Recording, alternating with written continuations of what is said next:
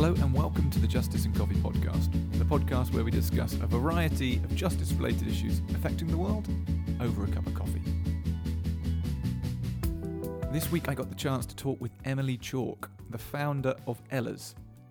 Ella's is a charity that Emily set up back in 2014 to provide safe housing and long-term aftercare for women who have experienced abuse through trafficking and exploitation. We sat down together on Ash Wednesday, 2020, after a long day's work and enjoyed a pot of Blue Bear Colombian decaf and a stack of pancakes. I should mention we recorded this one in Emily's lovely London flat, but it is quite close to a railway line, so every 5 or so minutes you may hear a locomotive or two rumbling gently past the window.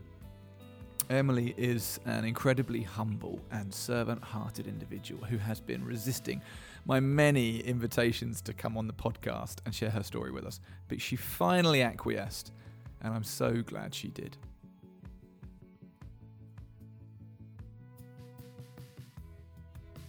Emily Chalke, welcome to the podcast. Thank you for having me in your apartment this fine evening. You're very welcome. It's unusual for us to do it this way, but you've been so busy recently that getting the time to get you in the studio in the daytime hours and record this it's just been almost impossible. So what is it? 5 minutes past 8 on Ash Wednesday. Ash Wednesday, yeah. So we're doing a sort of late night podcast with Emily Chalke tonight. And I have coffee and pancakes because it was pancake day yesterday, right? Yes. But we can still have them. So this is probably number 4 or 5. Thank you for preparing these for me. Very welcome. I've also got coffee now. I was wondering about this on the way over, whether drinking coffee this time of night was wise, even though it's decaf, right? I just think, ostensibly, if it looks like coffee and smells like coffee and has the aroma, has the heat, will it have a placebo effect, even if the caffeine's been extracted from it, and keep you up at night? What do you think? It will keep me up at night, so I'm not risking it. Which is why you're drinking gin and tonic. Against the New Year's resolution. You weren't meant to tell anybody that. Busted. That's okay. We could rename it the Justice and Gin and Tonic podcast. It's got a ring to it. Emily, I've wanted to get you on this podcast for some time now. I'm glad we finally made it happen. As you know, I was in Thailand a few weeks ago with work, and I decided to sort of upload a picture, sort of using the Blue Bear mug or a Blue Bear coffee bag or one of our stickers or something to denote my presence in Thailand and talk about some of the partnerships we have at Blue Bear. And within seconds of that, within minutes or even hours of that going live, I got a text message from you saying, well, just demonstrably sharing how excited you were that I was in Thailand, because Thailand, particularly Bangkok, means quite a lot to you, doesn't it? Why is that? Yes, it does, because I lived there from 2006 to December 2011. I moved there when I was 23 years old, and I lived in Nana, which is where you visited. Yeah, so describe that part of Bangkok, because I didn't know what to expect when I arrived, and I found it. Yeah, I liked it, and I think I texted myself, I'm already, I've been here 4 hours and I already love it. It's that exciting sort of cornucopia of activity and vibrance and smell and flavour and movement and sound and that all of those metropolis feelings, and sensations. I personally love those. I find them sort of intoxicating and exciting, but obviously it has a lot of problems too. So for people that haven't been to Bangkok, particularly Nana and the red light district, which is actually where you lived, right? Yeah. Describe it to somebody for me, or do your best to, if you can. So Nana is a huge red light district. I forget now how many thousands of women, young women, will be in the sex industry there, but it's so prevalent. I couldn't leave my apartment when I lived there without seeing young Thai women with old white men, and it was just it's everywhere you look in that area. So I used to visit in the bars where the Thai women work, and that they would predominantly cater for Western men. Yeah. But then not far up the road was the area Sukhumvit Soi 3, where lots of Uzbek women worked, who I ended up mostly working with, and they would cater for the Arab men. And then there was another section where you would find African women. So there's women from all over the world, and men from all over the world as well.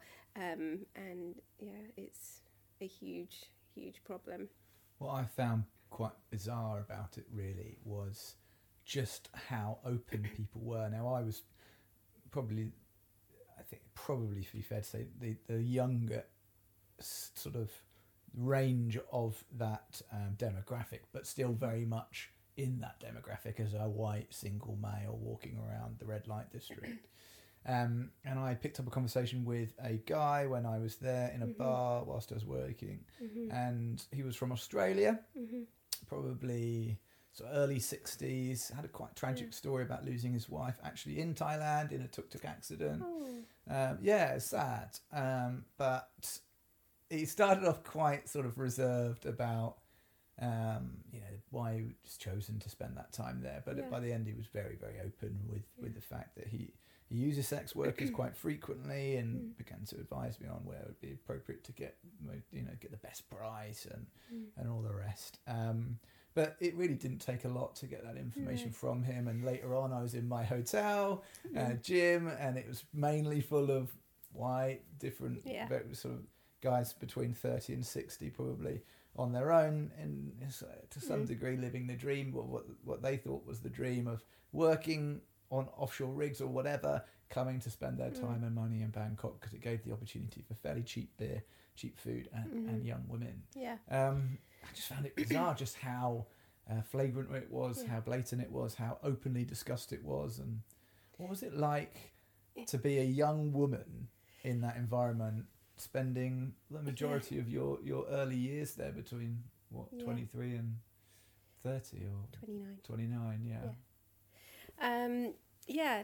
Well, about the men, I guess, so when I was living there and seeing that every day, people would assume that I hated those men, and I mean, I'm asked that all the time. You must hate men. It's I remember my mum coming to visit me and her crying when she was like, "I just hate that you have to see this every day," and but it became so normal that didn't even really notice it anymore, and actually even began to have a lot of compassion for many of the men that I met. So I would go into Nana Red Light District and sit in the bars and have conversations there with the women, but occasionally would have conversations with the men who were there to meet the women, and lots of really really difficult conversations with them too. I remember one man telling me he hated himself for being there, and he would go back later. He said he would be in his room and he would ask for forgiveness for what he was doing and being there, and just and another time, and actually an Australian guy as well, I hadn't said anything to him. I was just sat, I think I'd sat talking to a woman. She then went back up to the stage to dance, and he tapped me on the shoulder and he said, "I just want you to know I feel so guilty with you sat here." And I said, "Well, why is that?" And he said, "I can see that you're befriending this woman," and then I got to explain about why young women ended up in that situation, and he got up and left. And I mean, so many examples of that. And another guy who I sat talking to, and we got chatting, and he had a wedding ring on. I said, "What do you think your wife would think about you sat here?" And he was like, yeah, I don't know. And he said about, I was just told that this is what people do when they're in Thailand. Yeah. It's the normal thing to do. And I asked him if he had any children. He said, I've got a couple of daughters. I asked him how old they were. He's they were 19, 20 or whatever. And he then just looked at me and he said, please don't say it. Please don't say it. And, you know, obviously what I could say is that could be your daughter. Yeah. I think that's why it's so dangerous. People go there and they just assume, well, this is, everyone's happy doing this here. Yeah. This is just what people do in Thailand. Yeah. But don't stop to obviously understand the reasons why women are ending up in that situation. I want to come back to that and see if we can find out a little bit more about your perspective as having spent so much of your time there. But I also want to know, like, how did you end up there? Was it a sort of post-university gap year that just kept pushing back your return flight? Like, where did this interest in Thailand, where was that born from? Well, yeah, it was way back from childhood. So yeah, I think I do remember my dad when I was a child, must have been, I don't know, 9 or 10, and he came back from a trip, and he used to go to Asia regularly for work, but one day he was in Thailand and he came home, and I remember him saying that he'd been to this children's home and it made him cry because it was so terrible, the conditions that children were being kept in. And I knew that, you know, he'd seen a lot and been to a lot of different countries. I remember thinking, wow, if that's made him cry, I don't think I'd seen him cry at that point. So I was like, that must be so awful. Wow. So I thought, well, that's where I'd like to go. And how old were you when you noticed this? I mean, I don't know, must have been 9 or 10. But by the time I was first day of school, so my best friend Cassie, we met on the first day of school. What, secondary school? Secondary school, yeah. And she says, I mean, I don't remember this conversation, but she says she asked me on the first day of school, Emily, what do you want to do when you're older? And I said to her, I'm going to go to Thailand and I'm going to help women out of prostitution. I guess I must have, you know, after hearing about Thailand, read up, and you hear that there is this industry in Thailand, and I thought, that's terrible that women and, you know, young women have to experience that. Yeah. So, yeah. But it stayed with you. I think if I'd have told my 12-year-old pal that what I was going to do in my life, it would have probably been, I'm going to be a stuntman or you know, famous actor or something. That obviously didn't happen with my life. But you saw that through. I mean, it was an unusual thing probably for a 12-year-old girl to say anyway, but fast forward a decade and you sort of cracked on with that I mean, plan. I used to pray that I wanted to do something different. Yeah.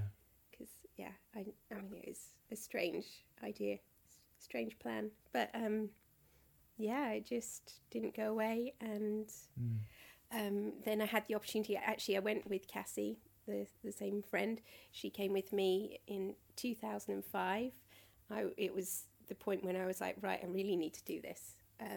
And she came with me. We actually I didn't have any contacts in Thailand, so we actually spent a few weeks in Cambodia. Oh, wow. Checking out some work there, and which was good. But the moment I landed in Bangkok, I was like, this is where I want to be. Wow. And I remember her being very cross with me. She was like, we've just spent 5 weeks in Cambodia. You've been in Bangkok 3 minutes. You can't decide. But I knew that I wanted to be there. You just connected with it straight away. You say you were looking at some work, so obviously you weren't just like, you know, bumming it over there. Yeah. You know, what were you doing? What was this type of work that you're involved in? I was visiting projects that were working with actually child trafficking victims in Cambodia. Wow.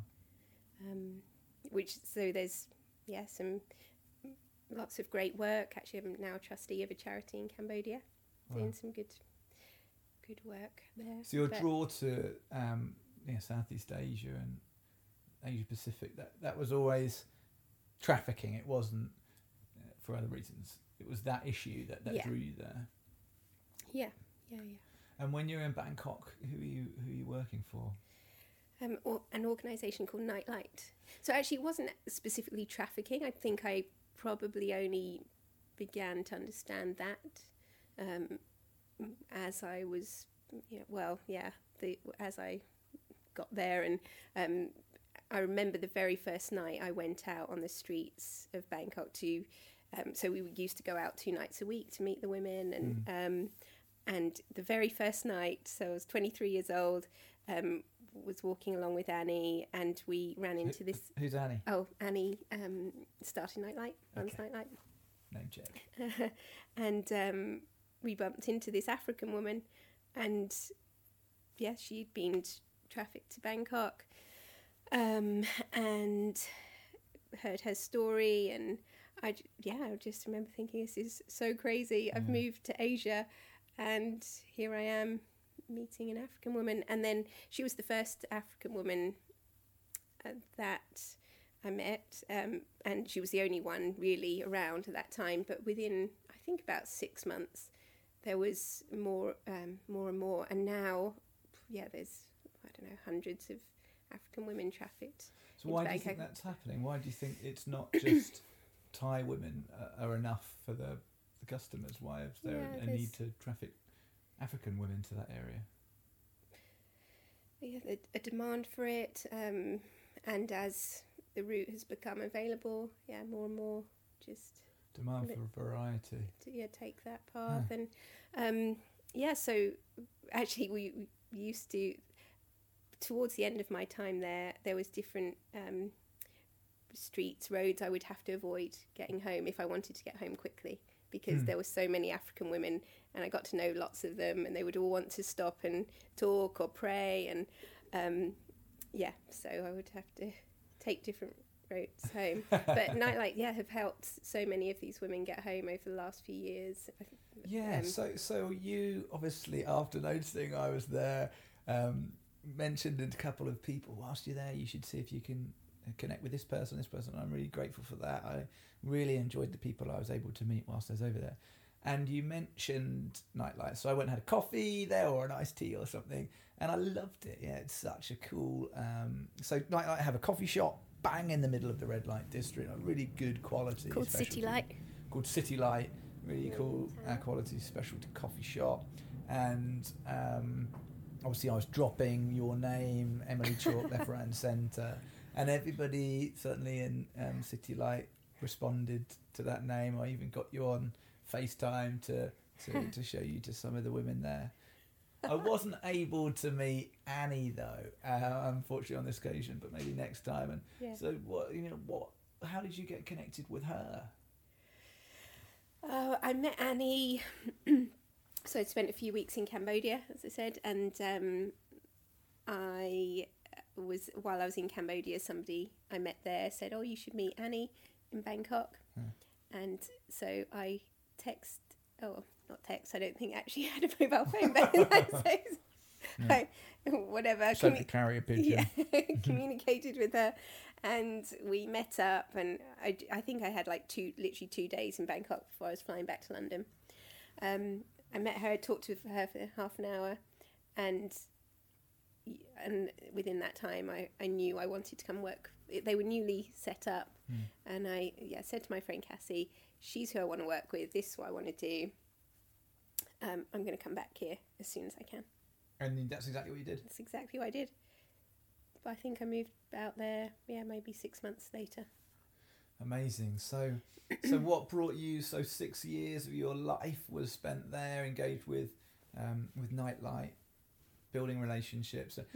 The purpose of those relationships were to do what? To offer opportunity, knowledge, education, inform people. It worked with the police. How did that work? It developed quite a lot over the years that I was there. So Nightlight, they run a jewellery business and as the coffee shop and alternative employment for women. So Thai women. I used to, as I said, connect with those women, the Thai women, and it was to build relationships, offer an alternative, or simply just to be friends and with those women. However, within my first year there, I then started going to this other area, just not far away from where the Thai women worked, and this is where the Uzbek women from Uzbekistan predominantly worked, and began connecting with them.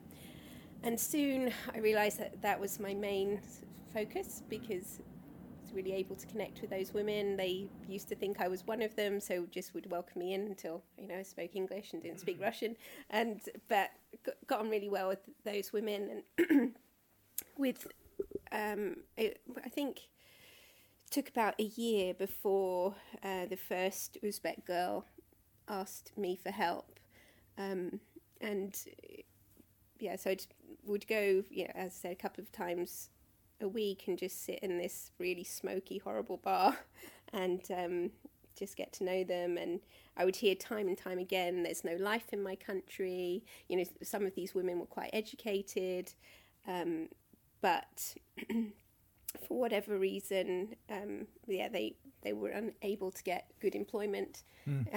They just wasn't the opportunity. And so then they'd become vulnerable to being trafficked.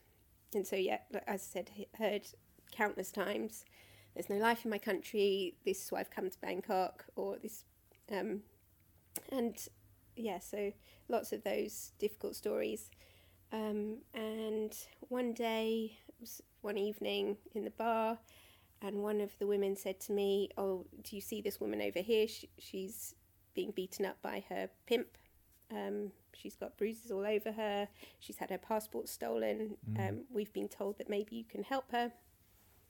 So we arranged to meet at another hotel, because I can't remember. We planned for this woman to say that she'd gone for a customer, and we met her at another hotel. And that night she escaped, and she actually brought a friend with her. We took them to a safe place, and within about 3 weeks, they'd gone back home to their country. And that was the first case of then, I don't know how many, from whatever happened at that point, they kind of knew, this English girl and this American woman, if you see them. Yeah, so not all of the women felt that was they wanted to get out, but it depended on who their trafficker was, or who. So some of the women were treated really badly and wanted a way out. Others thought, okay, I'm going to pay off my debt and try and earn a bit of money and then go home. Yeah. But so it's all sorts of different situations. Did you imagine if the women started to become aware that you and the other American white woman were an opportunity of an escape if they needed it? I can imagine that the pimps and the traffickers might have become aware of that as well. Is that true? Yeah, apparently. I don't know. Yeah. Well. Did you ever feel that you were under threat at all? Because you lived right in the middle. Yeah, of it, right? I did. I lived right in the. The women. I was told numerous times, "You be careful, because next time they'll kill you or they'll get you." But I genuinely never felt unsafe there. I grew up in Croydon.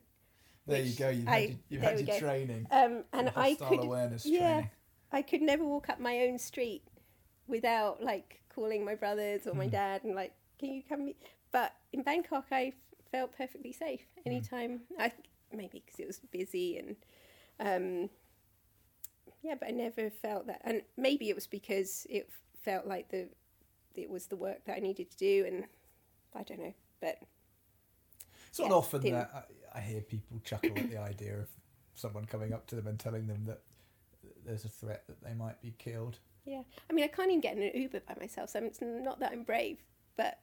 So you had a supernatural gifting of bravery whilst you were over there. Maybe that's it. Yeah. It's remarkable. What brought you home? I came back to London. I left Bangkok, coming back to London, saying I'm going to move to Uzbekistan, because honestly don't think I would have ever come back to London if I thought, that's me now. like that seemed way too boring. But I came back, and I guess I was probably quite burnt out. And I remember saying to someone, I just want a job where no one tells me their problems, and I can just have a bit of time. And then I thought, you have to be careful what you wish for, because I ended up working in a reception, and it was really boring. So I did that for a few months, and then started thinking about where was next. And I did go out to Uzbekistan, actually. The Thai anti-trafficking police invited me to a conference out there, and went to, I don't know, speak to some people about the situation in Bangkok. And so got to go there, got to visit some of the women that we'd helped. Wow. Yeah, so that's really great. cool. Yeah. And so I'm still in touch with several of them. So that was really good. But I also thought that would be a huge move, having just come back from Bangkok. And I don't think it was, at that point, one that I was able to do. Yeah. So ended up back in London. But as we speak today, you're not working as a receptionist. No. You've got yourself... Nothing against that. But there's absolutely nothing against that. But that's not the career path you've taken. You've started your own charity. Yeah. How did that come about? Yeah, so... And what is it? What is your charity? It's called Ella's. We're a new charity, actually. Just got a charity number because up until a few weeks ago we were a project under a bigger charity. But we're now, our own charity. But you've been going a bit... We've been going for about 4 years. Okay. Or 5 years. Yeah, depends when you start counting. Yeah. So we run a couple of homes for women who've come out of situations of trafficking and exploitation. And the idea is for it to be long-term, to be a place where women can feel that they have stability so that they can start piecing back their life and accessing counselling, accessing education, employment, and whatever else is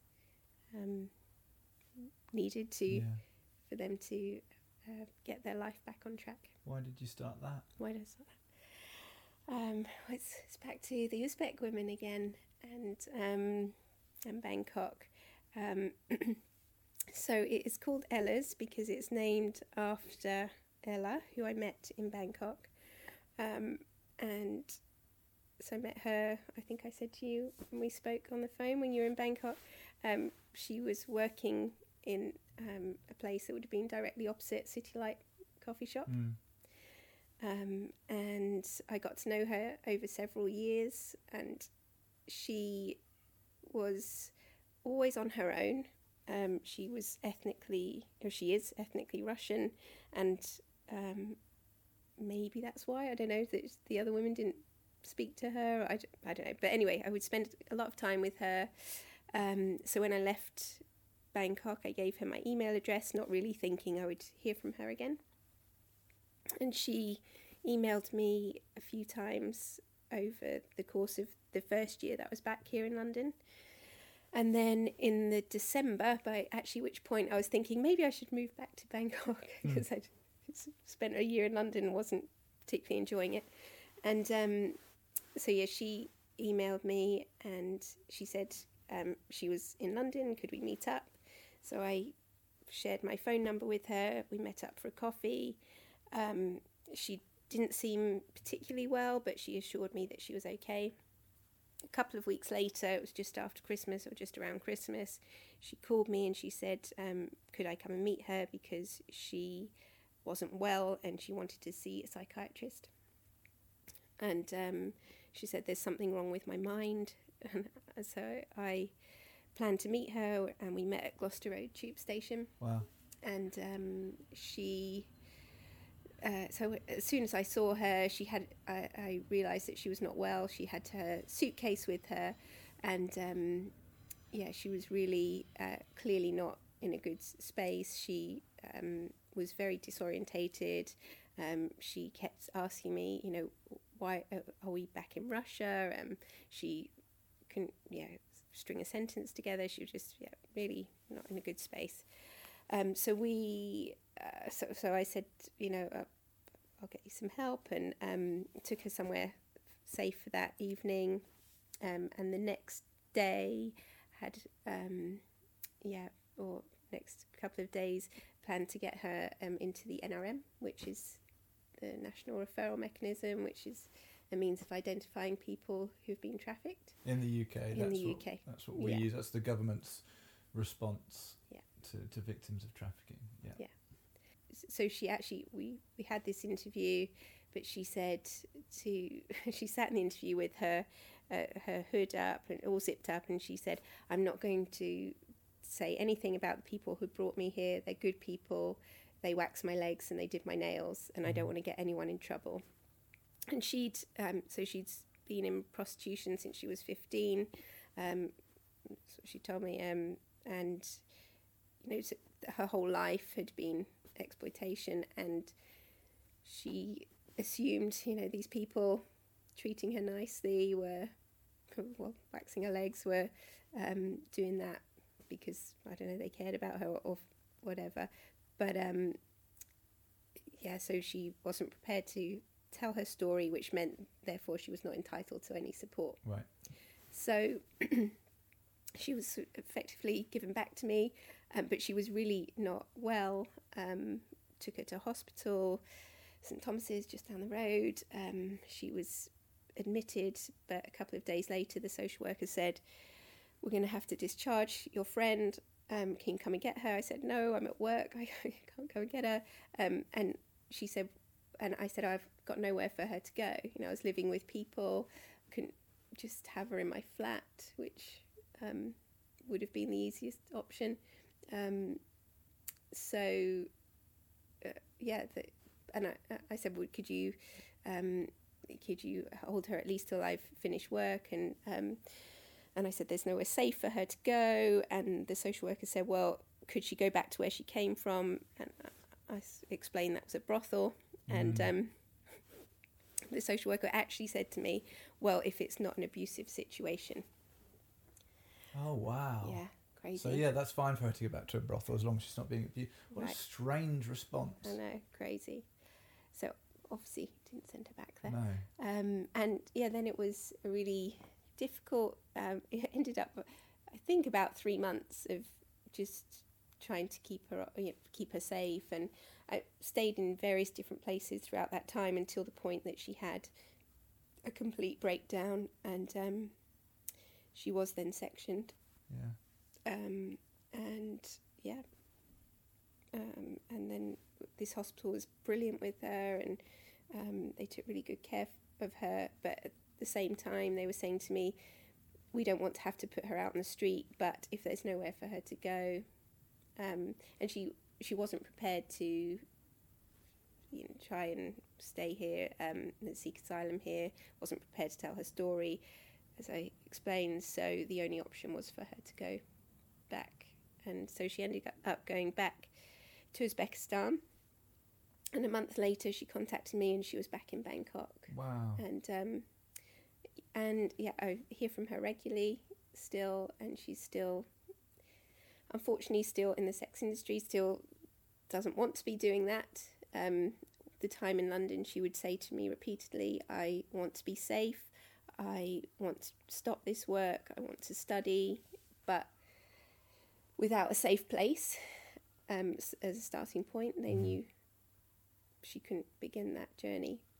And so that was sort of, and all through that time I kept thinking, I wish I had somewhere for her to be. I wish I could, if I could have just brought her into my own home, I would have done.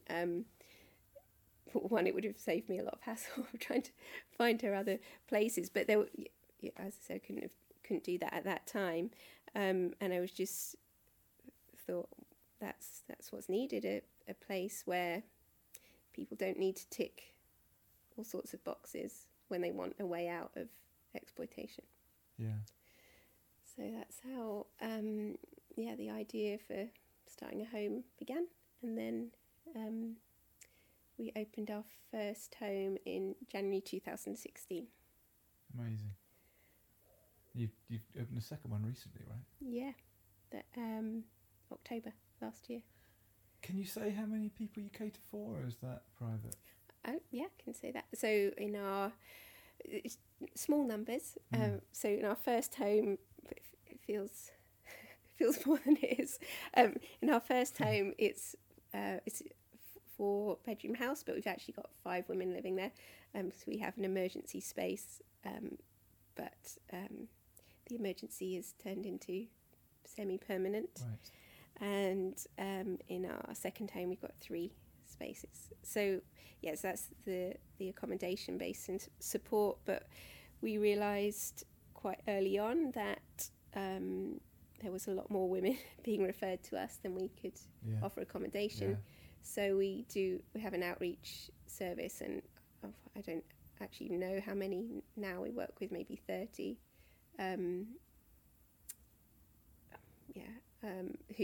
Who are living in sort of NAS accommodation, so asylum support accommodation, or temporary housing, or private rented, again, who have all experienced trafficking. Right. But so you're not just working with the women that you're accommodating? No. Right. Yeah. I mean, one of the things you said which stood out to me was long-term support, right? And I think a great deal of focus, quite understandably and quite rightly in many ways, is on rescue, getting someone out of a situation, kicking down doors, sweeping them out of hell, and getting them out. I totally understand that. Less time is spent on the days, months, years of people's lives that are wrecked as a consequence of long periods of sustained abuse, and the psychological harm and the spiritual and soulful harm that's done to individuals as they live through that lifestyle.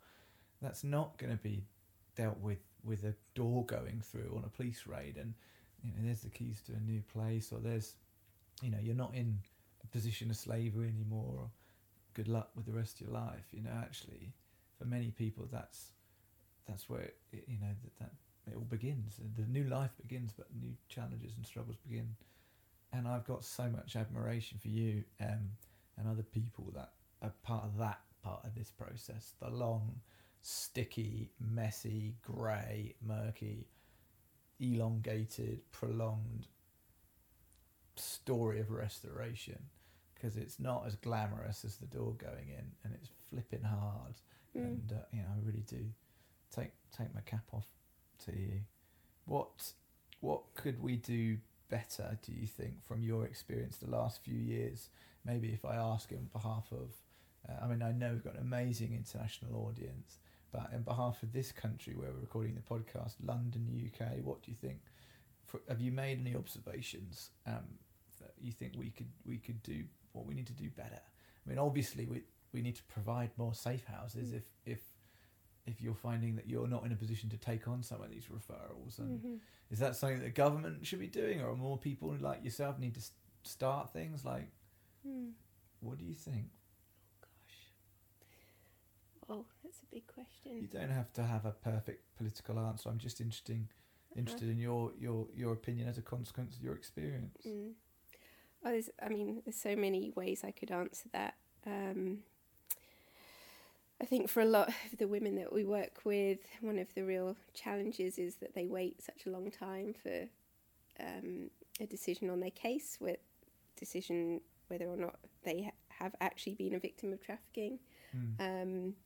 Then they're waiting on a decision for their asylum, because a lot of the women don't feel that they can return home. And essentially their life is on hold, and they the fear of that they may have to return to their country is terrifying. Just even today, I had a really difficult day, but one case that's just been referred to us because she doesn't want to go into the NRM system because she's afraid that it will mean that she may end up being deported. Wow. I'm trying to assure her that's not the case. But let's say that I think if the quicker decisions were made, that people then could feel that they could get on with their life, could get on with recovery, that would really help. I just wonder, Emily, with all that going on, I just wonder what a normal day looks like for you. Today's podcast was somewhat delayed. Not a problem with that, of course. But due to the fact you had a situation to deal with, we've known each other for a few months now, and this is not the first time I've known you had to deal with situations. I know people's lives don't tend to fit around a normal 9-to-5 schedule if you're dealing with their long-term support. So how do you manage that? Like, what motivates you to do what you do? So every day potentially there is some kind of crisis to attend to. By 11 o'clock this morning I'd heard some terrible things, and I was just thinking, oh, it's going to be a long day. And when you say terrible things, can you expand at all? So I was meeting with one woman that we're working with, and she's just been having a very difficult time, and just sharing some of her past experience, and how it's impacting her at the moment. So she's actually, I don't do much of the casework or case support anymore, but I was meeting I do meet with this particular woman. We met for a couple of hours, and then just as you arrived, there was another situation with one of our other women that we're working with who's feeling suicidal. So I was having to connect with my colleague to deal with that situation.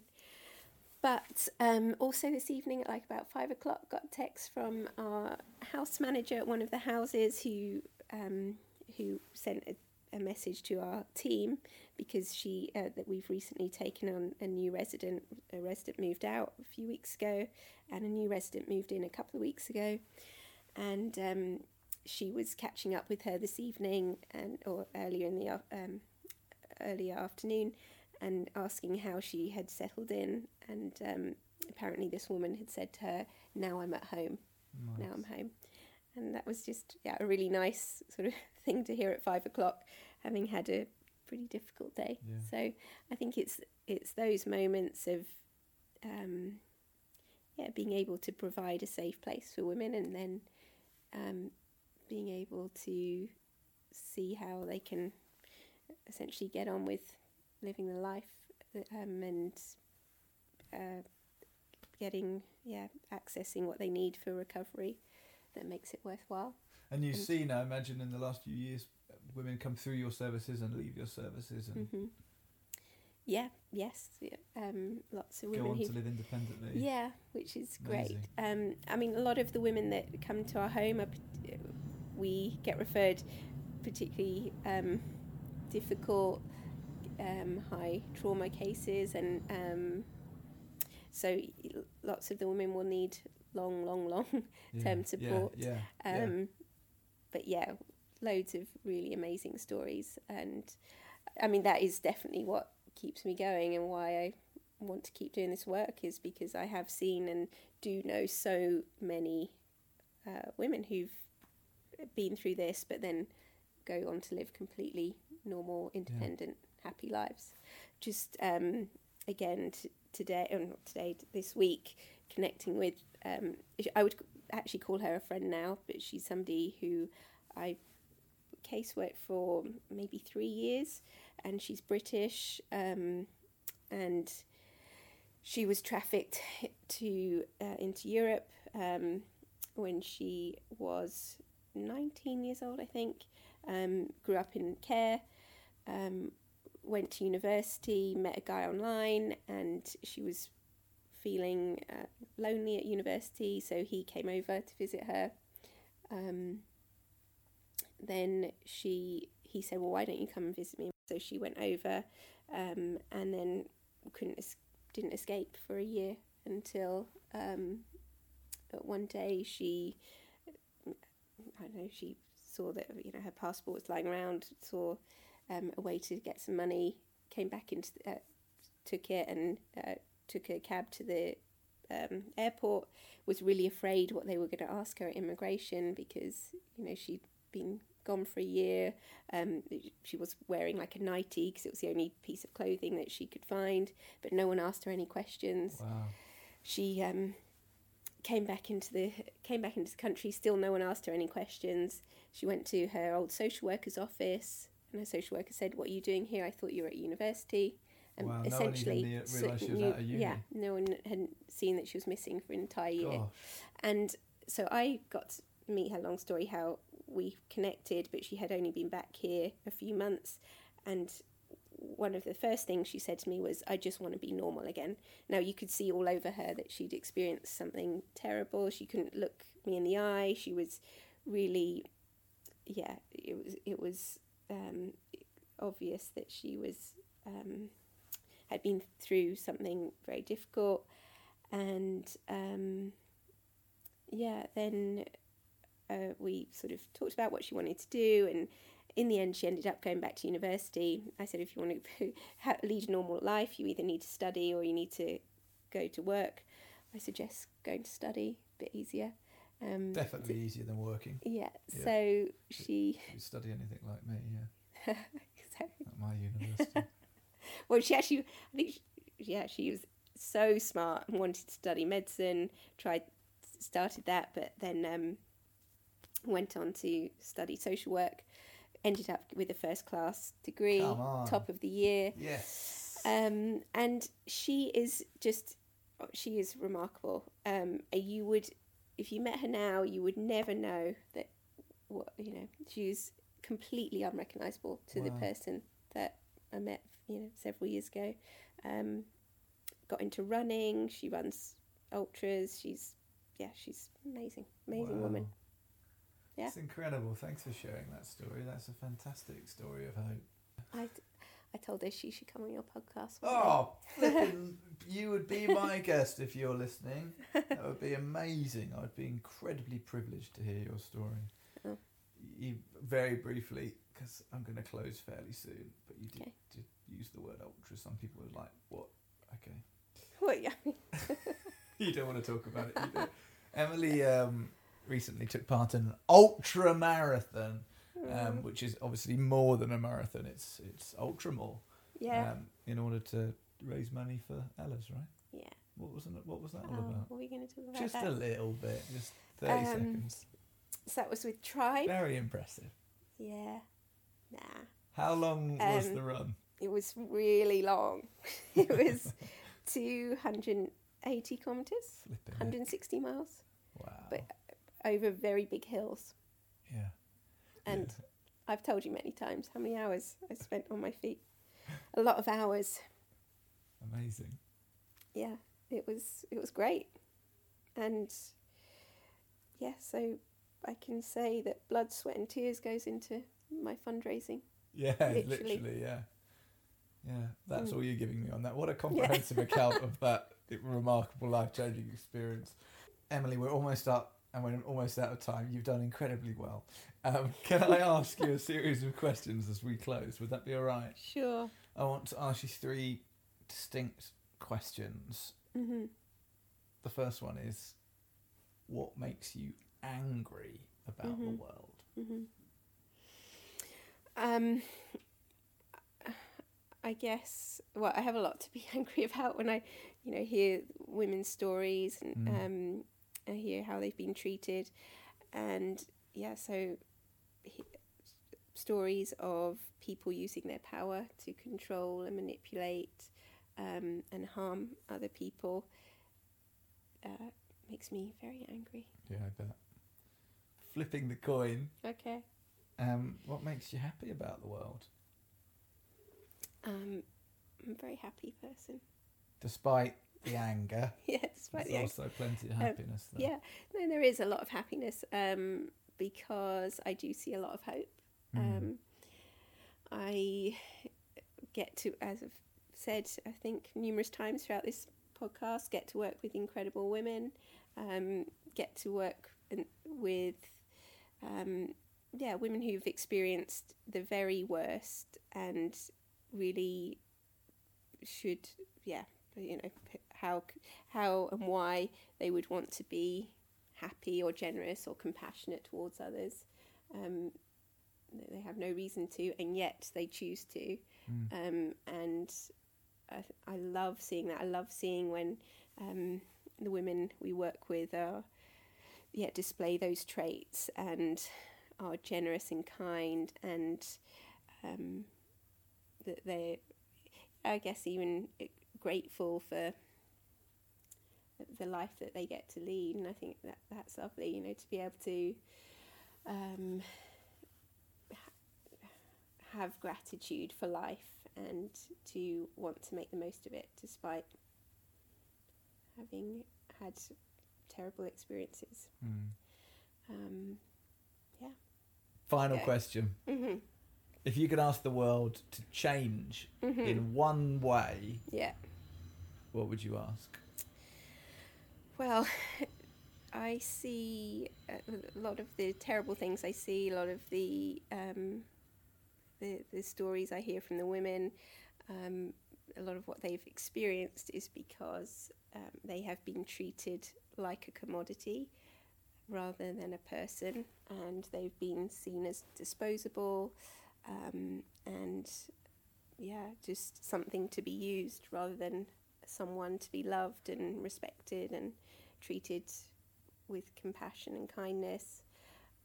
So I would ask that that we can all respect and see the humanity in each other. I think that is a great ask of the world, and I think that's a great place to end our time together. Emily, thank you that we managed to get this done. Thank you for giving me your evening. I really appreciate having a chance to chat with you, hear a little bit more of your story, a lot in there that I didn't already know. I think you're amazing, and your team is amazing, and everything you're doing is incredible.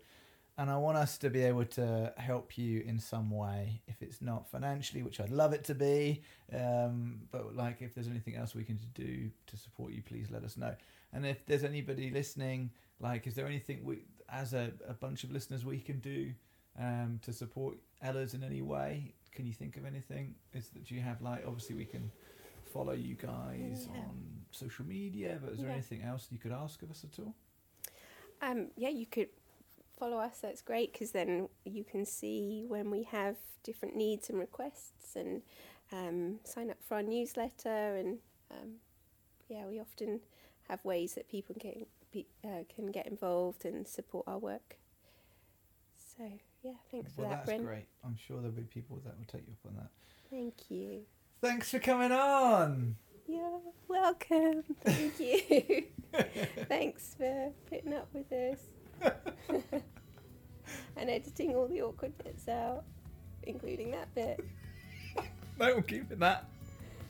Oh, you better not. Yeah, we kept it. So there you have it. I've come to realise that I just couldn't do what Emily does. I don't have the natural resources of compassion and patience required to do the job. But I can support her and her team, and perhaps you can too. If you're on Instagram, give them a follow at ellas.org.uk. That is, incidentally, the same name as their website. And like Emily said, sometimes they will reach out to their followers for help and support.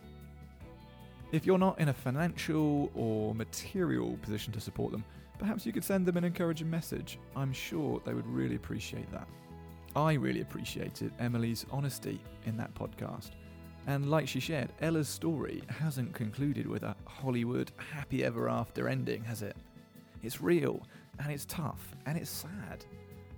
We need to find safe places to house people when they manage to escape a situation of exploitation, where they have some time to get their lives together and receive the support that is available for them. Without these places, their vulnerability to being re-trafficked is huge. If we're serious about ending this, And seeing those numbers begin to fall. I mean, 40 million people is the latest estimate, remember, for people living in slavery. We have to have a holistic approach. It doesn't end at the rescue stage. In many ways, that's just the beginning. And by not having appropriately equipped safe houses, it's like trying to collect water with a sieve. Anyway, thank you, as ever, for listening along. I'd also like to thank Sam for donating to our podcast Kickstarter campaign, which has allowed us to have these conversations. Thank you, Sam. This show has been produced by Blue Bear Coffee Co. for coffee lovers with a heart for justice. If you would like to find out more about Blue Bear, you can go to our website, bluebearcoffee.com, and give us a follow on social media at Blue Bear Coffee Co. Until next time, peace.